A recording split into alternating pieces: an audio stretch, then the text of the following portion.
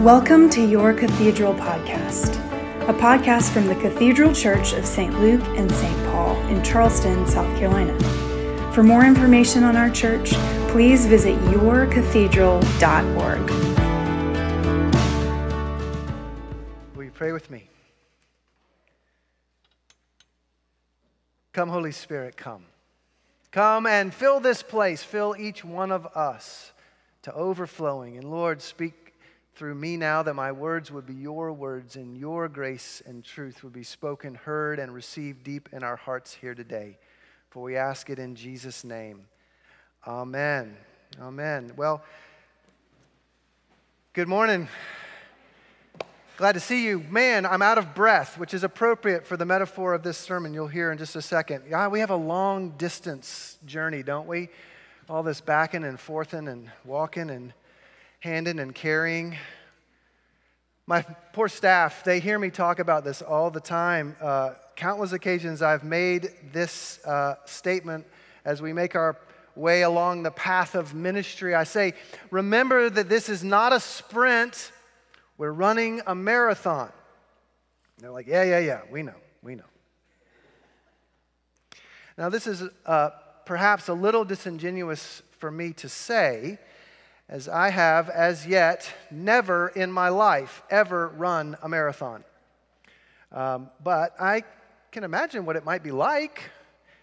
And I am beginning to understand what a marathon life itself really is. And in particular, I'm aware of how much like a marathon the Christian life really is.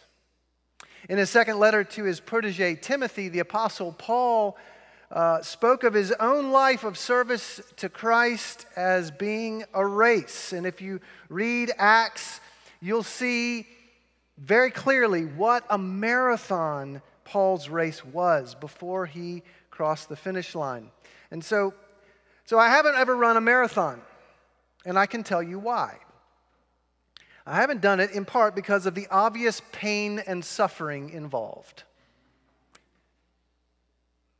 I should say this. It's not just the pain and the suffering, although that's a big thing. Because I've done other painful and tough things in my life, and I will do more, I'm sure. So I think probably what I don't like about a marathon is the fact that it is a race that starts without any sight of the finish line.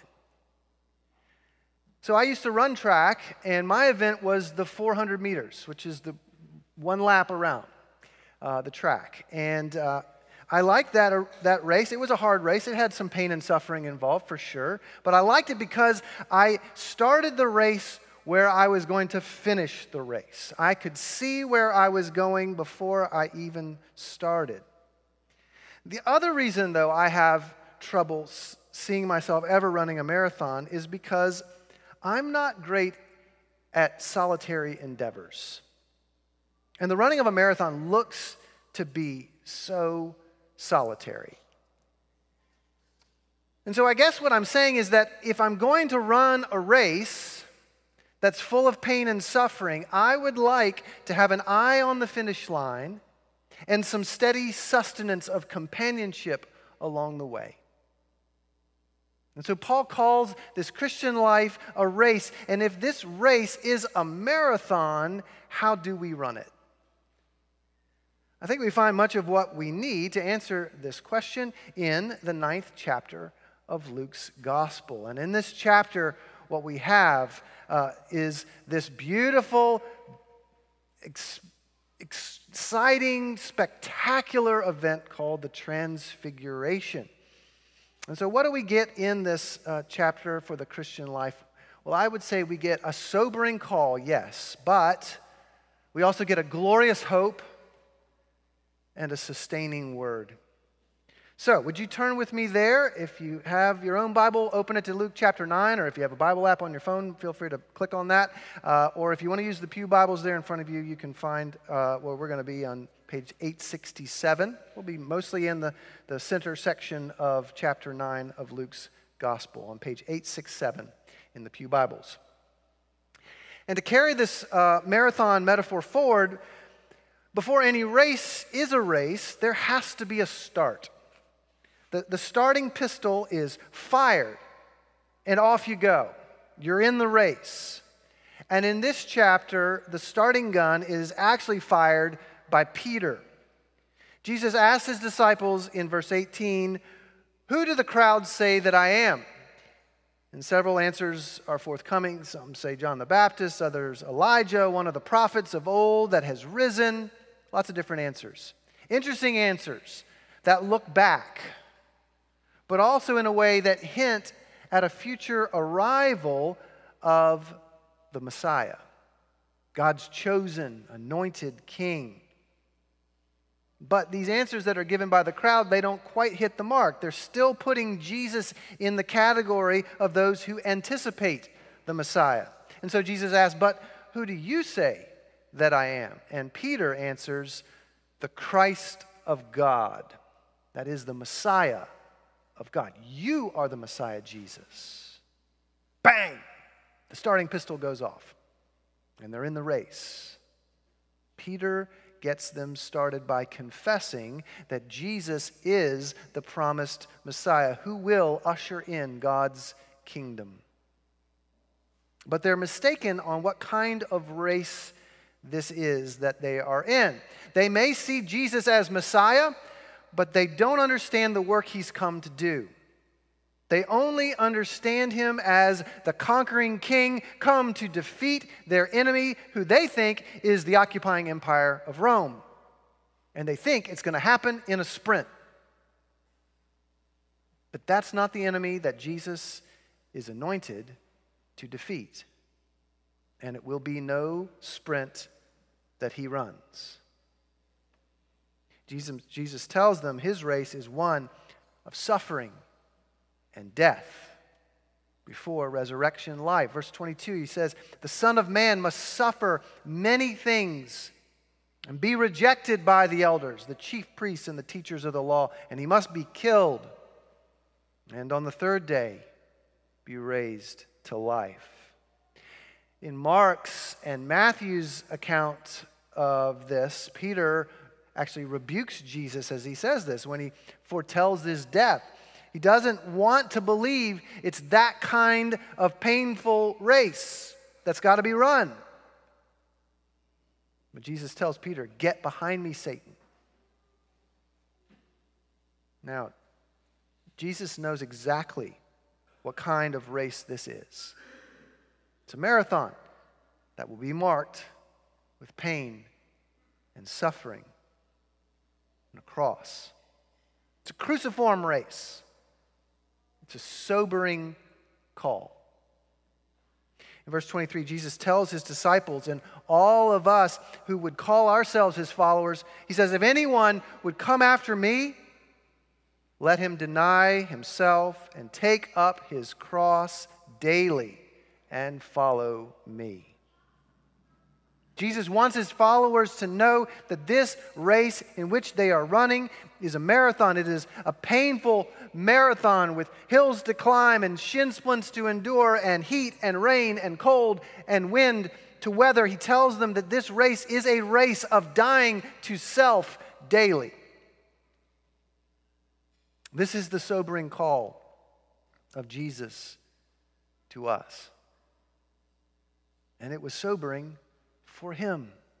Don't forget that though he set his face like flint toward Jerusalem and his cross in the Garden of Gethsemane on the eve of his crucifixion, he pleads with his Father, "Father, please, if there's any other way, let this cup of death and suffering, this cross, pass from me." He sweats blood in anticipation of his cross. This sobering call is a call that he doesn't send us off on, but is one that he leads us through. "If anyone would come after me." I think it's always important for us to know this truth of the sobering call of our marathon race as Christians. It does us no good to be deluded and uninformed of the pain and the suffering that inevitably marks all of our lives in a fallen world.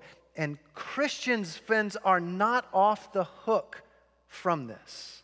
It will manifest itself in our lives, and in some ways, it will likely happen in our lives more acutely because we will suffer precisely because we are Christians at times.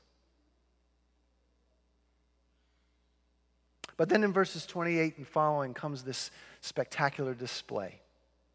The one that we just read about, this event that is recorded in all three of the synoptic gospels, Matthew, Mark, and here in Luke, the Transfiguration, that which we celebrate and remember especially on this day, August 6th. Jesus takes Peter and John and James up a mountain to pray. And as he's praying, his appearance changes, his face shines, his raiment becomes a dazzling white. It's reminiscent of the mountaintop experience Moses had in our Exodus reading that we just heard read, except in this case, Jesus doesn't reflect God's light like Moses, but he is in fact shining forth the glorious light of the Lord himself. He is the Lord. And then Jesus is visited by two men, right? Moses and Elijah. Moses is there representing God's Exodus salvation. And Elijah is there representing the ultimate eschaton, the last day, the day of the Lord. Or as the prophet Malachi described it in some of the very final words of the Old Testament, the great and awesome day of the Lord. And they're there, and we read that what they're discussing with Jesus is his departure.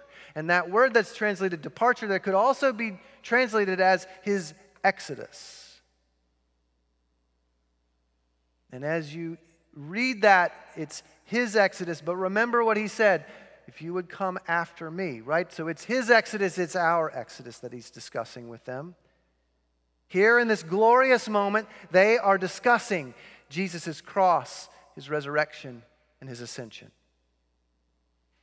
And Peter, James, and John, they're sleepy and they're napping and while Jesus is praying. But in verse 32, they wake up and they behold, they see for themselves glory before their very eyes.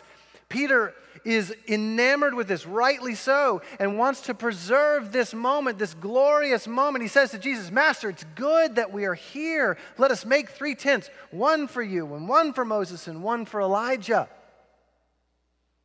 And Peter does this, he makes the common mistake of confusing the glimpse of glory for the final all-encompassing glory.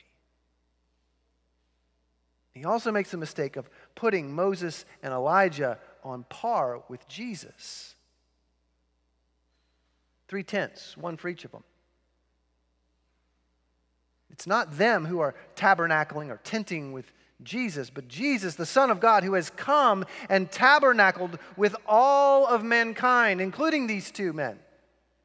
He is there in the midst of us, those saints of old, those who are there on that mountaintop in that moment, and us who are now reading of it many centuries later.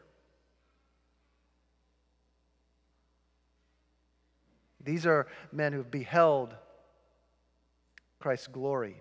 Yes, he gives them a sobering call, but in their transfiguration, Jesus gives them a glorious hope. The race is a marathon with pain and suffering, for sure. Taking up one's cross daily, but right here, as the marathon begins, Peter, James, and John, and all of us who read the account are given a glimpse of the finish line. And Peter wants to put this glory in tents, but he doesn't know what he's saying.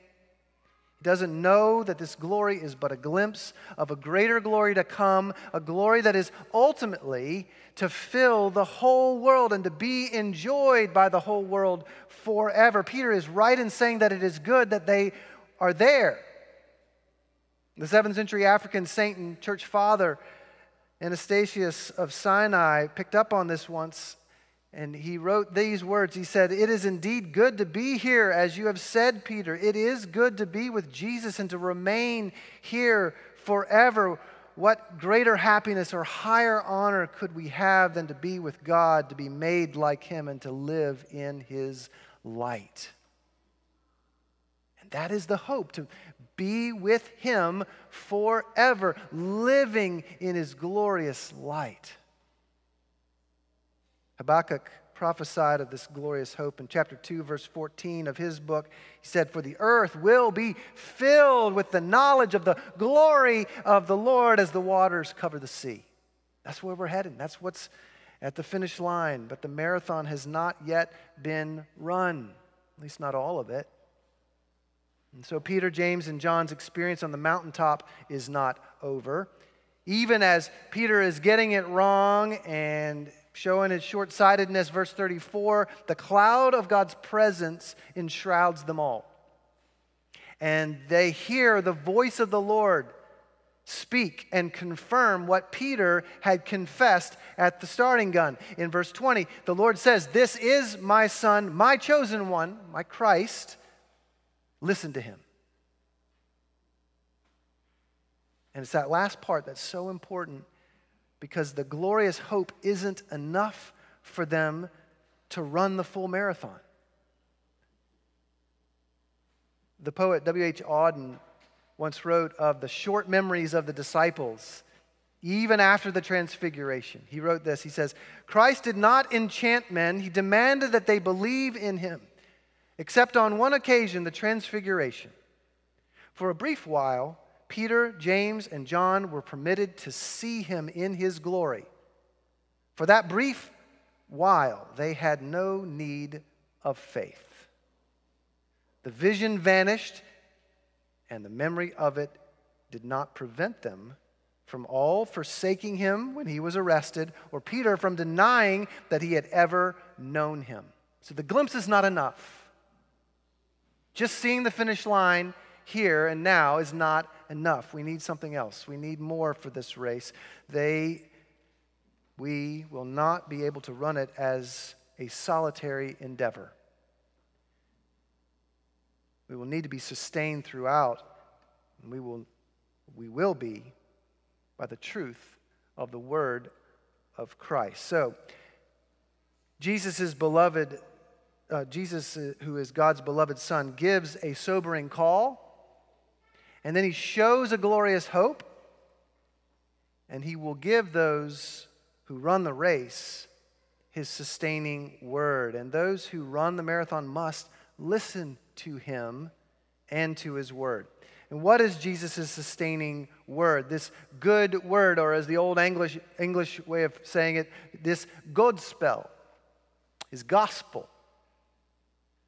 Well, I think if you look to the Beatitudes, that's not a bad place to find kind of a synopsis of it. Chapter 6, verses 20 to 23 of Luke's Gospel, you'll see it there. This good word that Jesus gives his disciples as they run the cross-bearing marathon with all of its inevitable pain and suffering. He says, "Blessed are you who are poor, for yours is the kingdom of God. Blessed are you who are hungry now, for you shall be satisfied. Blessed are you who weep now, for you shall laugh. Blessed are you when people hate you and when they exclude you and revile you and spurn your name as evil on account of the Son of Man. Rejoice in that day and leap for joy, for behold, your reward is great in heaven, for so their fathers did to the prophets." Jesus promises that the marathon will not be a solitary endeavor. The glorious risen Lord Jesus, he promises his disciples, even as he gives the Great Commission, he says, "Behold, I am with you always, even to the end of the age." He promises to give his Holy Spirit to those who are running the marathon. The Spirit he calls in John 14:17, the Spirit of truth. You could say the Spirit is the one who constantly speaks this sustaining word, or brings to light that sustaining word right out of these pages. And Jesus says, as he promises the Holy Spirit in John 14, he says, "I will not leave you as orphans. I will come to you." There's nothing solitary about this race we run. It is a race we run for Christ, and thankfully it is a race we run with Christ. if we will listen to him as he, by his Spirit, speaks his sustaining word. So, on this feast of the Transfiguration, I pray we all know that the race we run is a marathon, and it is not a sprint. The pain and the suffering is part and parcel to it. It is, in fact, the only way for the race to be run, as evidenced by Christ running it before us, taking up his cross and finishing the race before us upon a different mount outside of Jerusalem. And even with all the struggles that we all face, never lose sight of the glorious hope of the transfigured Christ Jesus. It is good to be here. Catch that glimpse of glory and allow it to inspire you to keep running toward that great and awesome day of the Lord, when his glory will fill the whole world and will fill each one of us. And don't lose heart in the running. Listen to Jesus as he speaks his sustaining word to you. You are blessed in the midst of the hard race. You will win the crown of glory because he has already won it for you. Let's pray. Oh Lord Jesus, it is a sobering call to be your disciples. And I pray for us here today, wherever we may be in relation to the race, Lord. Perhaps we haven't even begun the race. We haven't yet confessed and had the starting gun fire, Lord. And I pray that whatever those hindrances might be, those things that cause us to hesitate to run, that you, by your grace, would remove them, and we would see you as the Christ of God. And Lord, as we enter the race and we face the hardships of this marathon, the pain, the suffering, I can only imagine the many things represented in this room alone, let alone around the world. But you, Lord, are merciful, and you give us a glimpse of glory. We see you transfigured, shining like the sun, for you are the Son of God. And Lord, we ask that you would, even as we catch that glimpse of glory, then continue to sustain us with your good word, your gospel truth, that you have conquered the world, and you've won the victory over sin and death. And we, Lord Jesus, will one day cross the finish line. We will behold your glory in all its fullness for eternity, enjoying you forever. We pray these things in your powerful, precious, and holy name, you who are the glorious Christ, Lord Jesus. Amen.